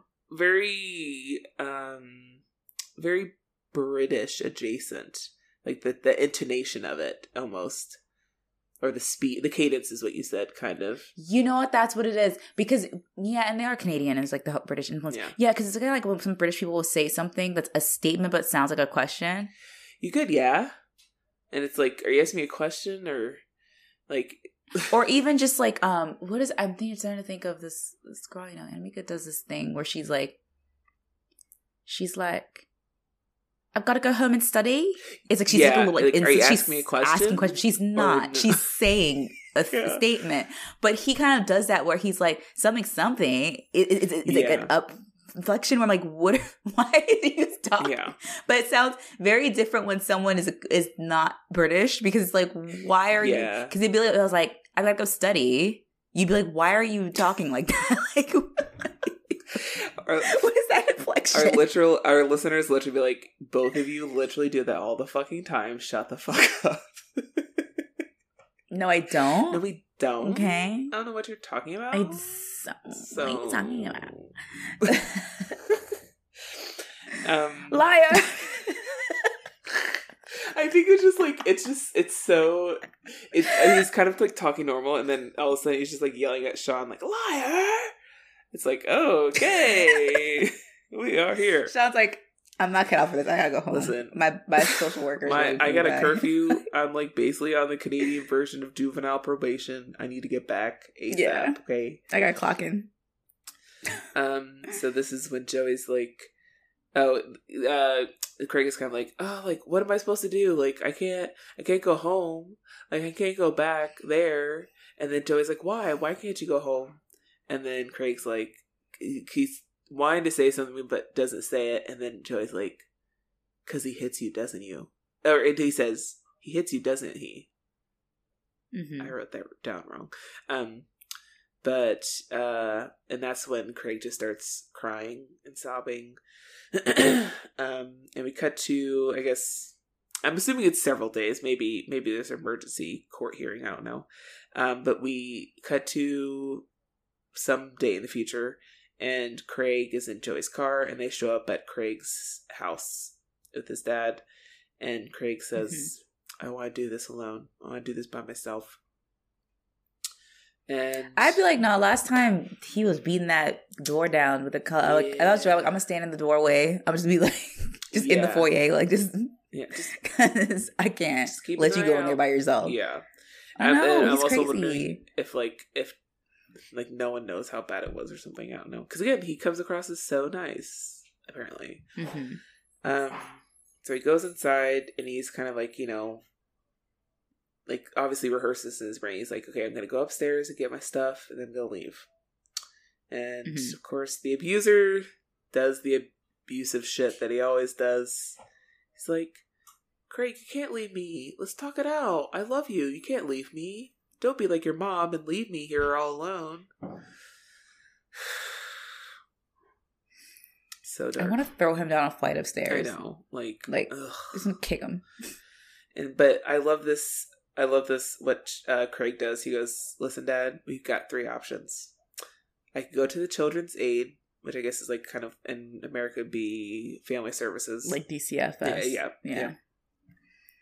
I can go right now. Number 2, I can go to Joey's. I can go stay at Joey's while we sort things out. And or I could stay here and you can beat me. And this part I thought was very, I thought that was good. It was the dad goes, "Oh, I don't beat you," and then he's like, you can kind of, the way the actor plays it out is kind of like he's about to explain it about like what he's actually doing and how it's not beating, and then you can kind of see it kind of click in his brain. He's like, "Oh shit, I'm beating my kid." Yeah, which I feel like can happen a lot, right? So especially different families, different cultures, different everything, different upbringings. There's levels of discipline that are accepted, right? Mm-hmm. And that can obviously be exceeded and done more harshly on occasions, that it's not seen as abuse. It's seen as, oh, I'm doing this, or, you know, I'm discipline. Stressed out, you know, rationale for whatever. And so I feel like, and then also abusers are like, I'm not abusing you. I got mad. You made me mad, or I'm stressed out from work, right? They're rationalizing it. They're not saying I'm not beating you. Like we're fighting or we had an argument, whatever. And so I liked that they did that, and that the actor portrayed it well, with like kind of that click in the brain of like, oh shit, I am like abusing my kid. Because obviously, like there's obviously abusers that exist. They're just like, fuck yeah, I'm beating the shit out of you, and I know them beating the shit out of you, and like I know what I'm doing, right? I just don't care. Yeah. And so, but I think also, especially when it comes to child abuse, when it comes from a parent, it's not always that black and white. It is that kind of like rationale thinking of like, but I'm a good parent. I just have my moments, or like I'm just disciplining my kid. I'm not beating them. And so I think that kind of realization I thought was kind of interesting, because I feel like it kind of opened up the door of just being like, oh, well, are you thinking about how you handle your kids? Like, you know, like would your kids say that you beat them? You know, so. It's easy for those things to escalate too. Yes. I was like, I was listening to Liz Bentley's Out of Work. This is Liz Explains Now. Yeah, the Super Nanny episode. I was like, that's a really good point, because I'm not, even though I grew up in a household where like spanking happened, and I was not abused. I was not. Yeah. I'm not traumatized by this, because I was spanked like maybe like 3 times my whole life. Like it wasn't even like, you know, but like we spanked. I mean, my mom spanked because it was like, you know, it's cultural, but I don't think I ever will, because I'm like, not less because of the abuse thing, and more just like, I don't really think I didn't learn when I was spanked. I learned not to do the thing, but I didn't really learn why. So I'm like, I don't think it's really a good way to teach kids like why you shouldn't behave a certain way. It just tells you not to do it, you know? Yeah. Almost like a dog or an animal. Not to say I hate my animal or anything, but just kind of like you teach a dog not to do something, but it doesn't know why. It just be obedient because it's a dog, and it's just it's pea-brained, you know. So it's like similar to like a kid. They do that, and it's like, well, you should probably explain to your kid why something's bad. But yeah, she made a great, or Super Nanny made a wonderful point about a parent who was beating their chua, spanking their kids, and like it was over the line in my opinion, because he was like. Yeah. He's using hot sauce, and he was like using a belt. It's like, yeah, it's a little bit much. And they're very young kids too, so it's like, what are you beating a 3-year-old a belt for? Like, what do you think you're going to accomplish? But like, she made a wonderful point about how like it's how these things escalate, because you think you're just, you know, disciplining them, but then like, what if they stop responding to the spanks?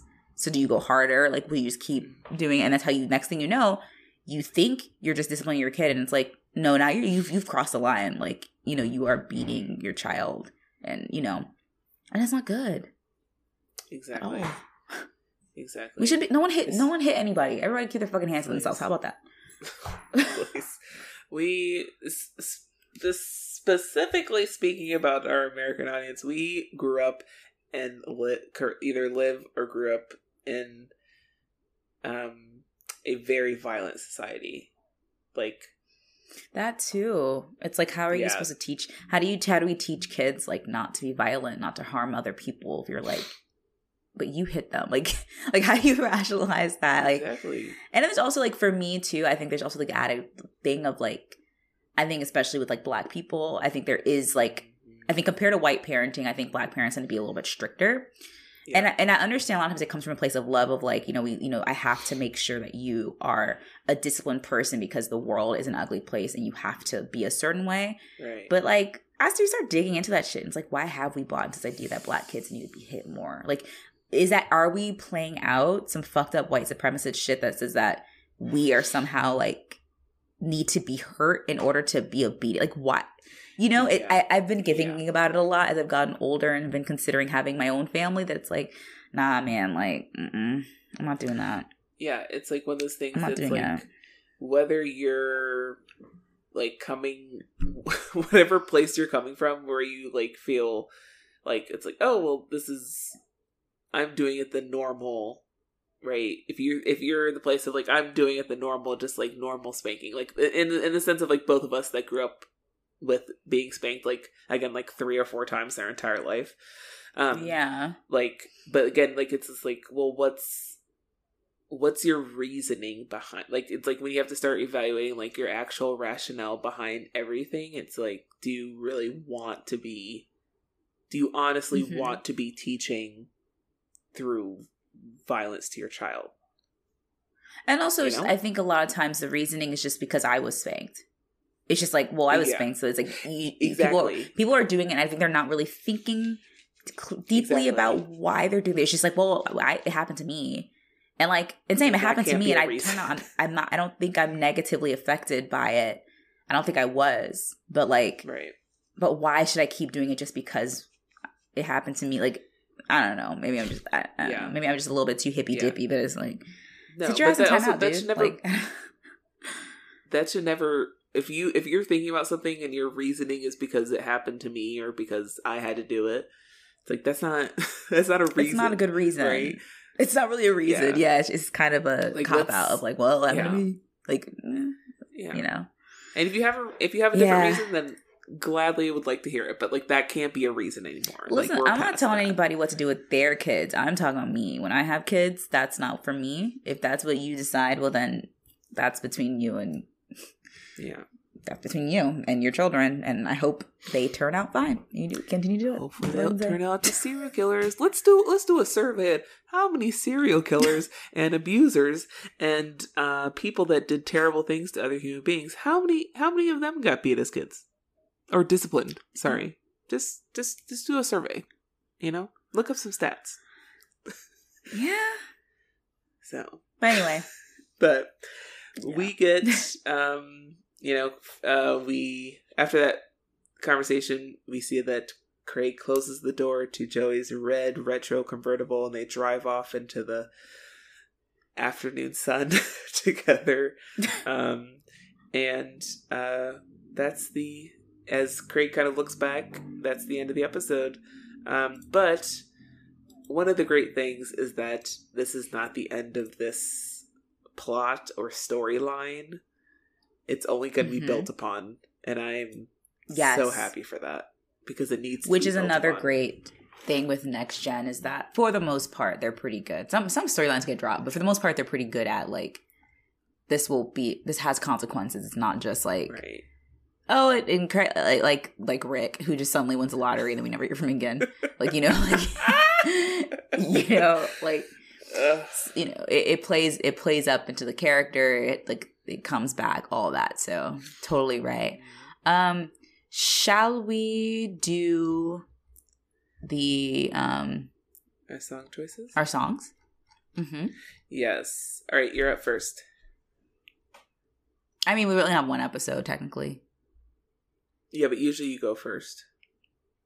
Oh, yeah. I thought you meant sorry. Yeah, you're right. So I decided to go with, it's not too deep of an explanation, but I chose Family Portrait by Pink, which is really more about divorce, but there is like some lines about like, growing up in World War III, always wanting to like work it out with your family and wanting to be like a normal family, but just it's not possible with your situation. And I feel like that's probably what Craig was feeling like, especially with him, like with the picture and stuff. It's very clear this is someone who like is just desperate for a family, like just a normal, healthy, happy family, but doesn't get that. But we end on a hope spot because he is out of the house. So maybe he can have that, you know, and I think that family experience. I also like that, like, obviously it's a scripted show, so, like, it doesn't have to be completely reality of, like, because the reality of this situation is that Craig's going to have limited options outside of living at his house, right? But I like that because it's a scripted show, we can kind of have a bit of a happy ending where it's like, oh, he's got options, like, you know, like there's like maybe things will be good for him. We don't know, but like maybe. Yes, know? there's like a potential, like there's family adjacent people around that could possibly offer, you know, some hopeful situations for him. So that's good. Yeah, that's a great choice. What about? Oh, thank you. How about you? I chose. I'll give you my choice first. "Hands Clean" by Alanis Morissette, which is about an abusive relationship, less so much like but a domestic type abuse relationship, but more of a kind of with someone's partner. And a lot it's one of her top singles, like from an album. So I remember hearing it all the time, but I had never really listened to the lyrics of it at all. But it's a lot of kind of like keeping things hidden, not, you know, like, don't tell your family about this thing that's happening. We're going to keep this insular and keeping it at home. We're going to, you know, the kind of classic abuse tactic where it's like, well, you know, mind your own business. We're going to deal with our own issues within our own home. And it's, you know, don't worry about it. But, you know, but obviously the chorus is, you know, you wiped your hands clean of all of this.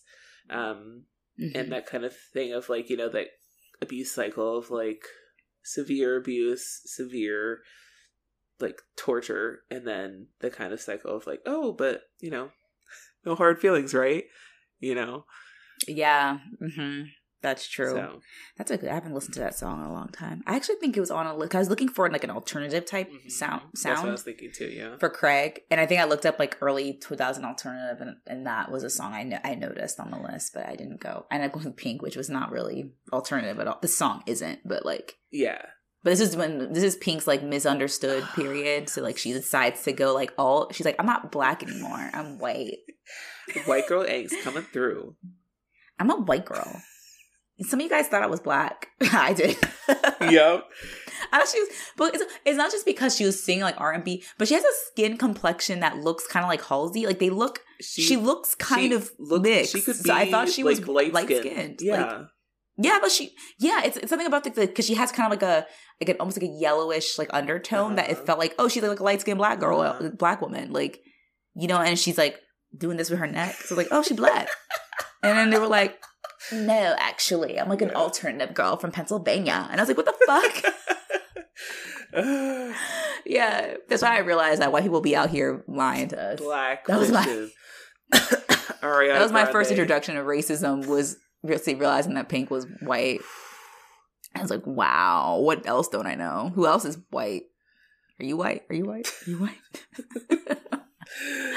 Anyway, I know, like, it's like that scene in The Thing when they're all doing the test to see who's got the alien in them, and it's like, wow. Anyway, you should write that sketch. I'm suggesting it now.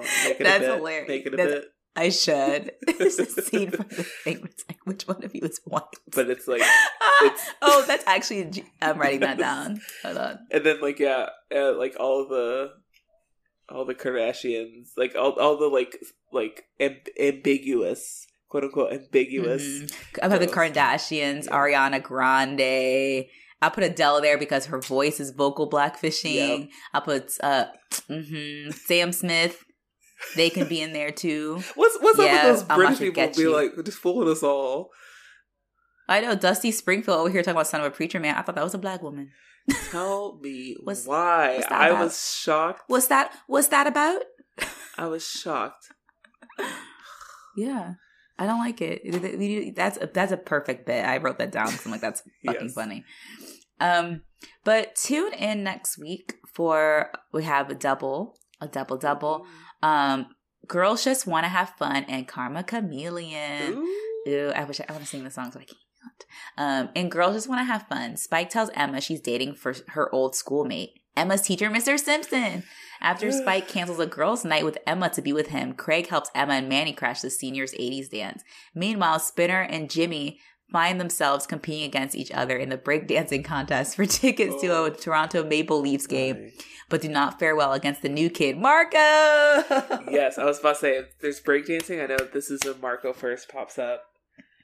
It's like breakdancing. I mean, the fact... Oh, it's gonna be fucking epic because literally that storyline alone of like Jimmy and Spinner are like competing for a breakdancing competition. Yes.